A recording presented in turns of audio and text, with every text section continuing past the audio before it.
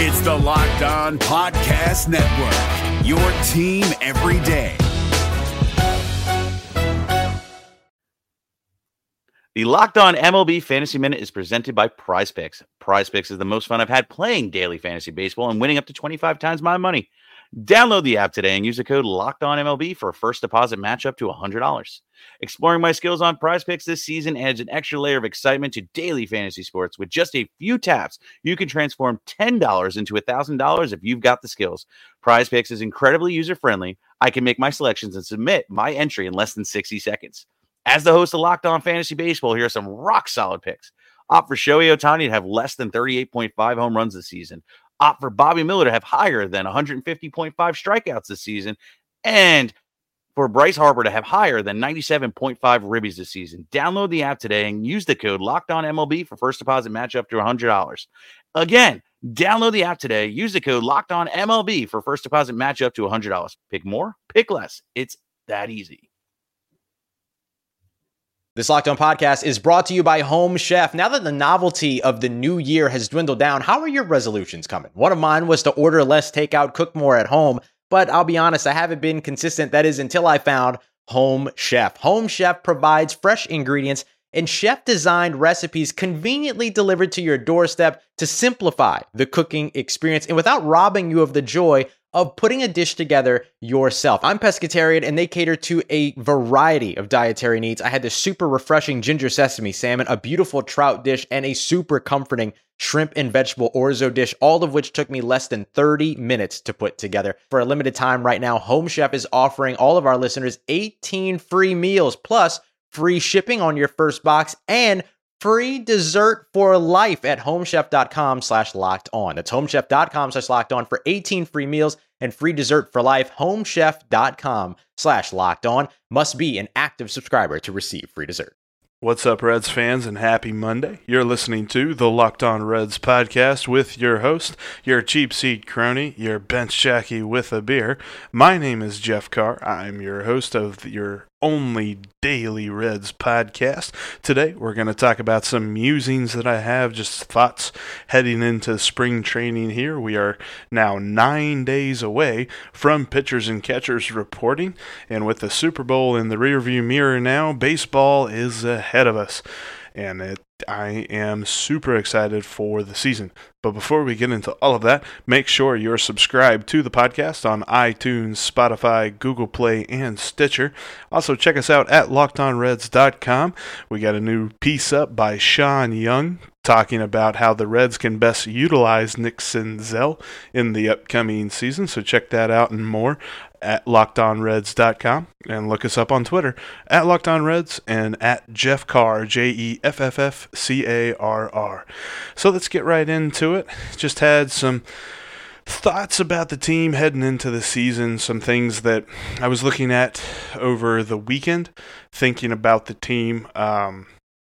Really, some projections, some preliminary projections on Fangraphs came out saying that the Reds would go 82-80 based on some different factors and stuff. They kind of project a little bit of a bounce back year for Joey Votto, as they have him as the highest wins above replacement position player for the Reds.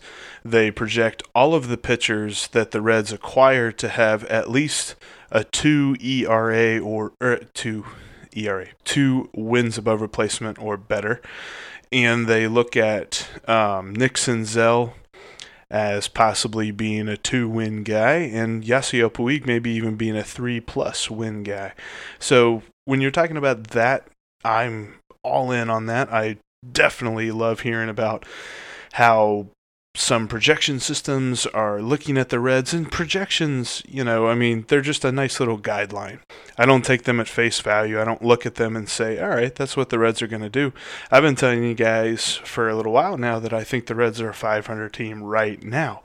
They could make a few moves. They could finally pull off that JT Realmuto deal that we've been talking about for eons and eons, it feels like. They're just constant rumors. It got stoked up again over the weekend. On Saturday, I saw a couple of tweets about the trade from Jonathan Mayo saying that the Reds and the Marlins were close on a deal, talking about Jonathan India being the cornerstone prospect in the deal. Tucker Barnhart was involved, and then a lower prospect. He didn't have a name or anything like that for the lower prospect, but that being the deal. And if that's the case, sign me up. Love it. Let's do it right now.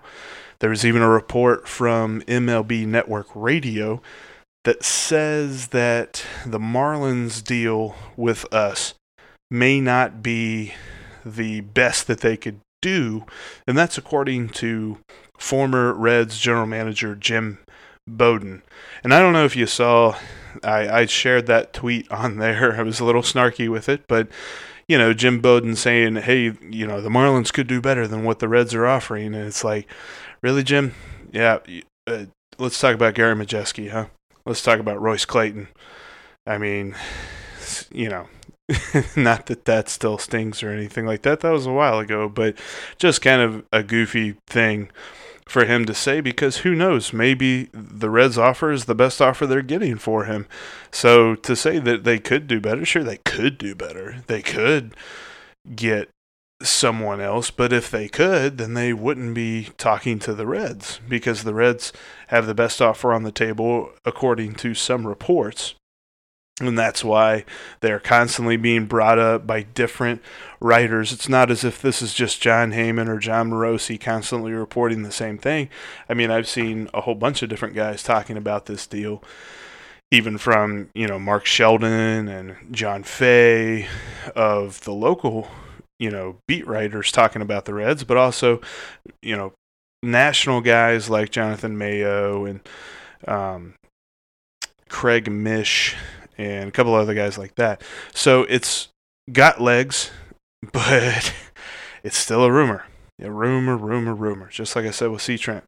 Rumor me this, rumor me that. That's been this whole offseason. And hey, I've been happy to be talking about it, because compared to the last couple of off seasons, this has been just an absolute joyride to watch. And I'm looking forward to the way that it's going to turn out on the field. I really feel like the Reds have a solid team that, at some point during the season, they may be in first place. They may be, maybe up by half game, or maybe they're right there in the hunt for a long time. I don't think this is a situation that we looked at the last 5 years where it's like, man, they're out of this by July, or out of this by August or whatever. I think they're going to be in it just about all season.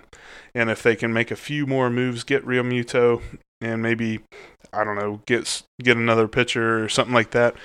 Not really sure that there's any other big rumors cooking on the back burner. Of course, I told you guys that before the JT Realmuto rumors really picked back up again. I didn't think they'd make another big move, and here we are on the doorstep of what might be the biggest move. I don't know that it'd be bigger than the Dodgers trade, but it would probably be right up there with it. So it'd be interesting to see how it plays out. But as it stands, it's still just a constant rumor. I definitely got my finger on the pulse of that, and I'll keep you updated. But we're going to take a quick break here on the Monday edition of the Locked On Reds podcast. After a few ads, we'll be right back looking at spring training. We're driven by the search for better, but when it comes to hiring, the best way to search for a candidate isn't to search at all. Don't search, match with Indeed. 93% of employers agree Indeed delivers the highest quality matches compared to other job sites, according to a recent Indeed survey. And listeners of this show will get a $75 sponsored job credit to get your jobs more visibility at Indeed.com/podcast. Just go to Indeed.com/podcast right now and support our show by saying you heard about Indeed on this podcast. Indeed.com/podcast. Terms and conditions apply. Need to hire? You need Indeed.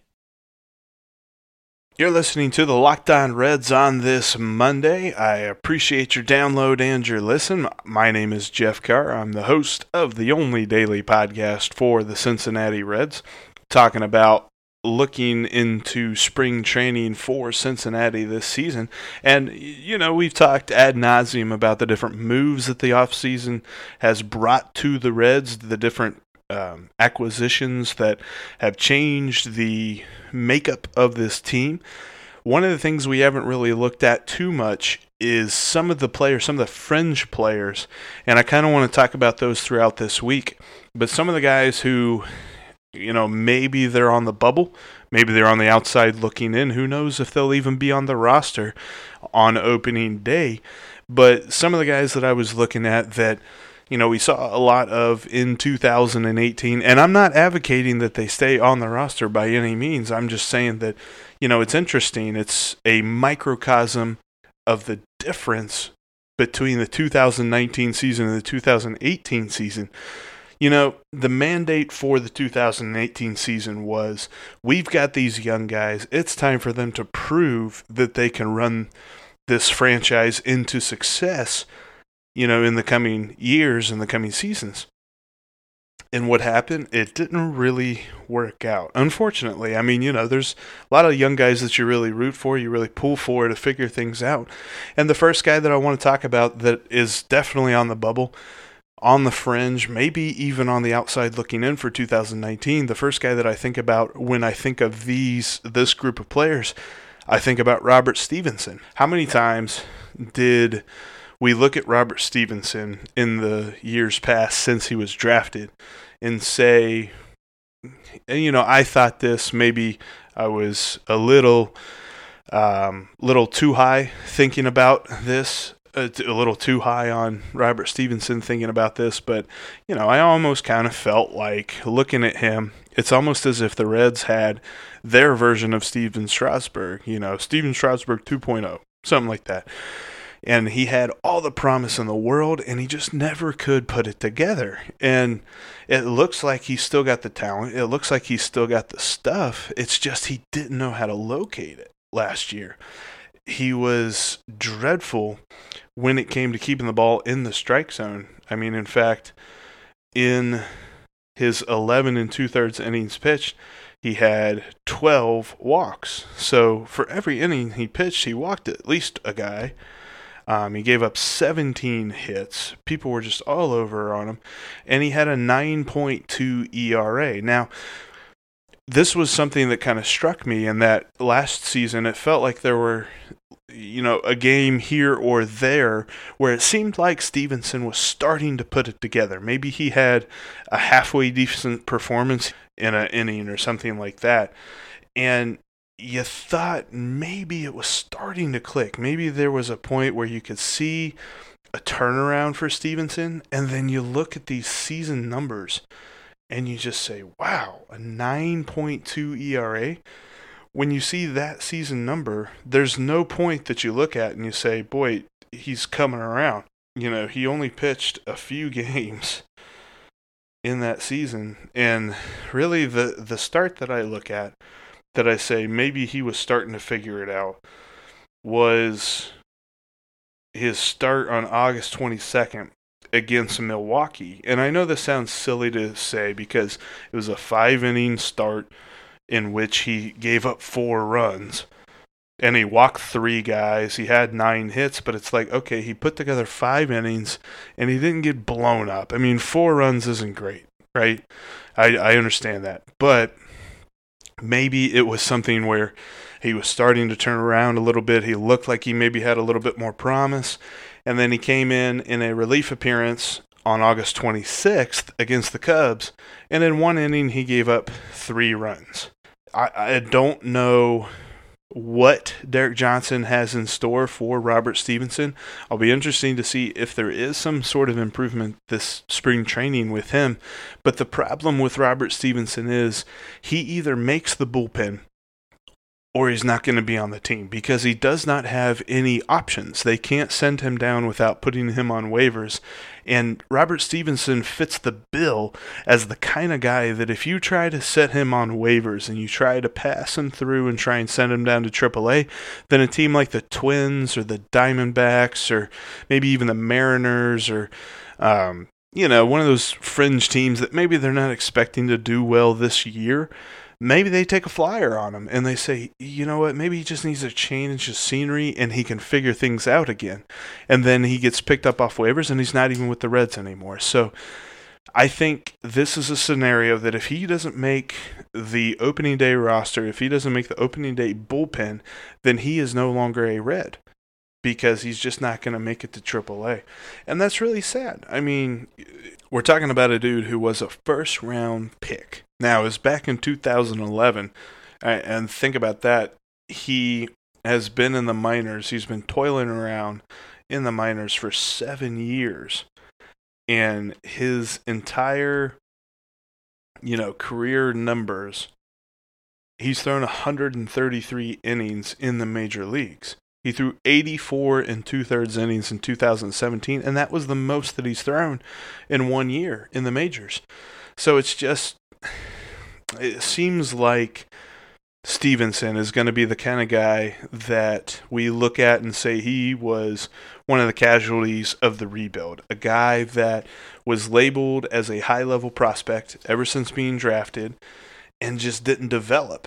I mean, the biggest criticism of the Reds in this rebuild is that they've been unable to develop their pitching, and Robert Stevenson is the first and foremost example of that, because if he's a first-round pick, that means that he had great talent coming out of high school. So, high school arms, they take a little bit more grooming, but that's all on the developmental program that he's going through. And it's just sad to see that the evidence of this thought, it's not it's kind of a theory, but there's almost enough of the facts to look and say, this is kind of now, proven that the Reds just didn't have a handle on developing their pitching. And Robert Stevenson is probably going to be the first casualty of that. So, we'll take a look at a few other fringe guys this week. A lot of them are going to be pitchers because, like I said, they've revamped their pitching staff. In fact, over the weekend they finalized a deal with Zach Duke, a guy who was with the team back in 2013 as a decent left-handed option out of the bullpen. He had a pretty nice year that season. Bounced around the league since then and hasn't really done nothing of super impressive nature, but now that he's coming to the Reds, he's not going to be the main left-handed option. The main left-handed guy out of the bullpen for the Reds is still going to be Amir Garrett. He's got oodles of talent, so Zach Duke may be looked at, assuming he has a decent spring and makes the Major League roster, that he's going to be the loogie, the left-handed only guy, the situational guy they bring in to take on the left-handed hitter and just get that one out. And that's okay. I mean, I know most teams are sort of trending away from specialists, but I think if you've got one in your bullpen, that's okay. We're not trying to build a bullpen like our favorite manager, Tony La Russa, tried to do, where just about everybody seemed to be a specialist. But I think Zach Duke fits the bill as a nice left-handed option out of the bullpen. So guys like Robert Stevenson may be on the outside looking in, and spring training is going to show us a lot. And Derek Johnson's got some work to do, especially with types like Robert Stevenson, because it looks like we may be talking about the end of a Reds career that looked like it had so much promise. And that's really unfortunate. But I appreciate you listening to this Monday edition of the podcast. Tomorrow, we're going to be talking more expectations for spring training. Hopefully, we'll be talking about some news. Each and every day, I got my fingers crossed that we'll see JT Realmuto in a Reds uniform. It's funny because I had a buddy say that he saw a couple of people at Costco, one of them wearing a Puig jersey and someone else wearing a custom-made, obviously, JT Realmuto jersey. And I was like, boy, how weird would that be if the Reds don't end up getting him? But maybe that's a sign. Maybe that's a sign that JT Realmuto will be here. So hopefully we'll have something to talk about like that on Tuesday. Otherwise, we'll just be talking some more spring training. It is upon us, people. Get ready. You've been listening to the Locked On Reds podcast. I'll talk to you tomorrow. Hey, Prime members, you can listen to this Locked On podcast ad-free on Amazon Music. Download the Amazon Music app today.